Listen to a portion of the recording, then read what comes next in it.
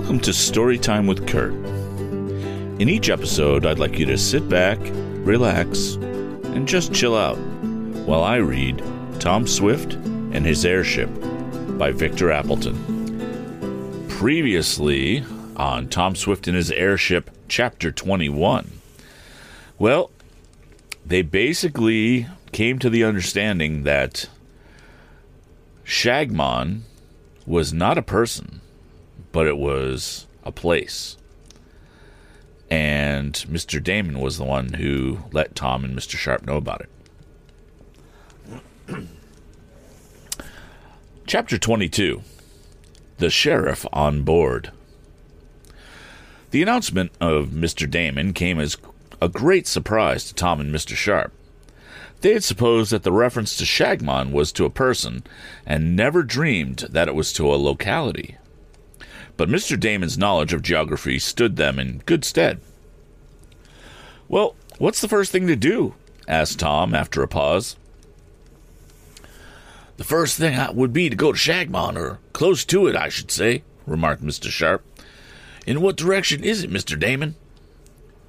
"Northwest from where we were. It's a country seat, and that'll suit our plans admirably, for we can call on the sheriff for help."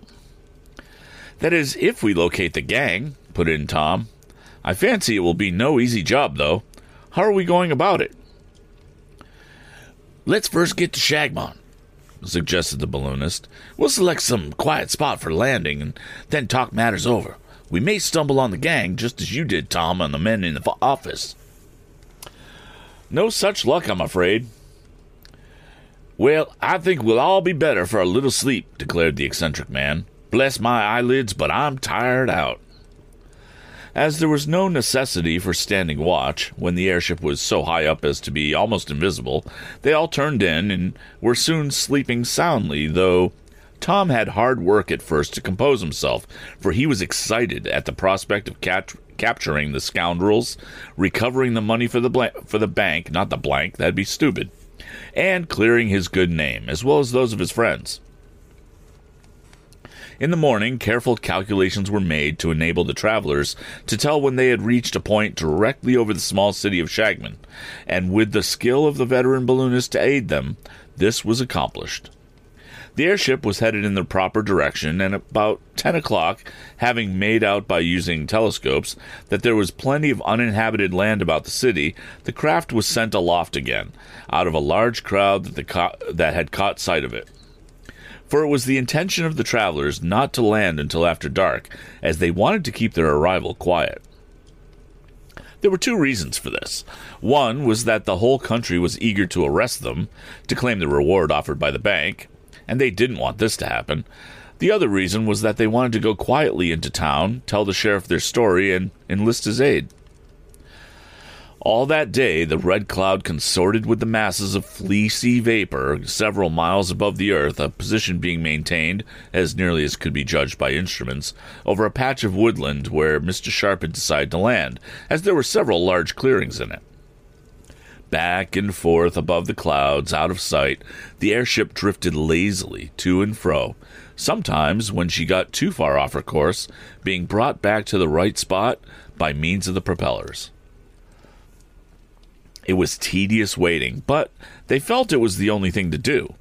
Mr. Sharp and Tom busied themselves making adjustments to several parts of apparatus that needed it.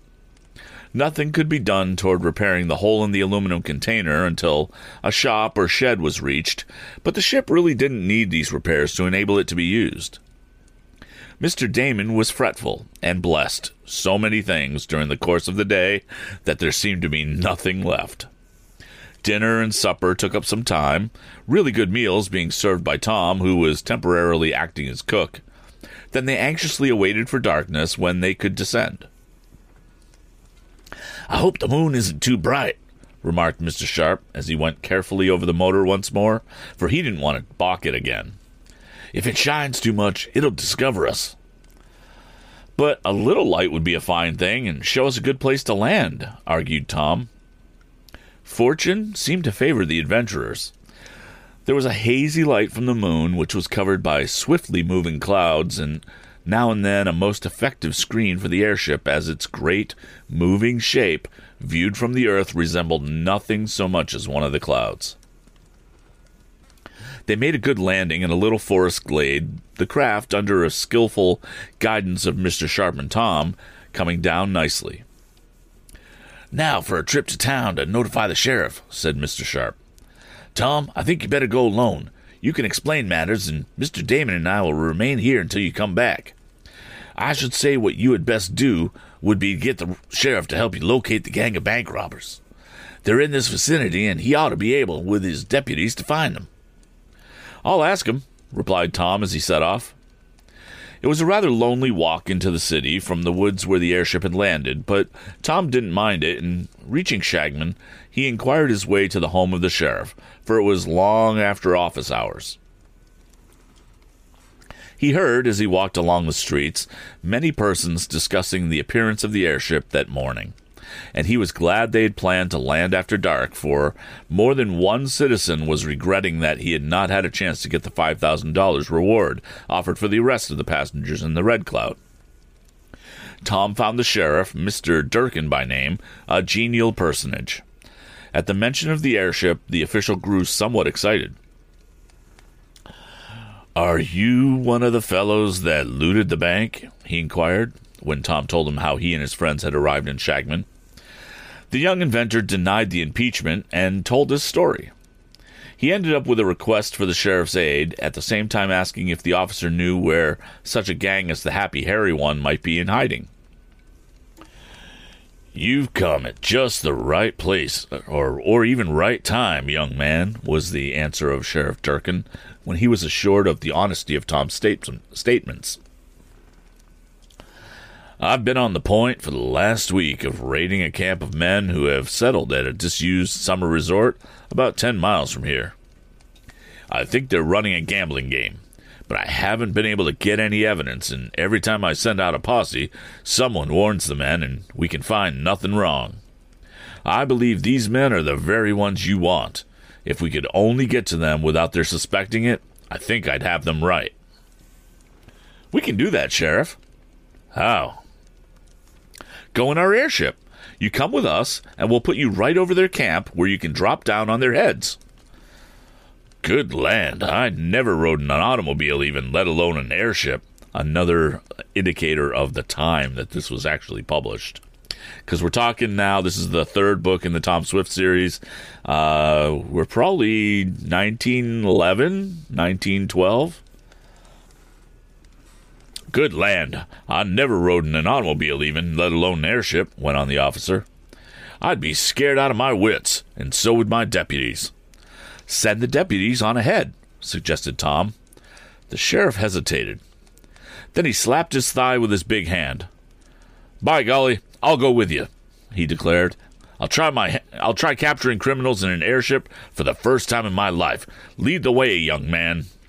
An hour later, Sheriff Durkin was aboard the Red Cloud, and plans were being talked of for the capture of the bank robbers, or at least for raiding the camp where the men were supposed to be.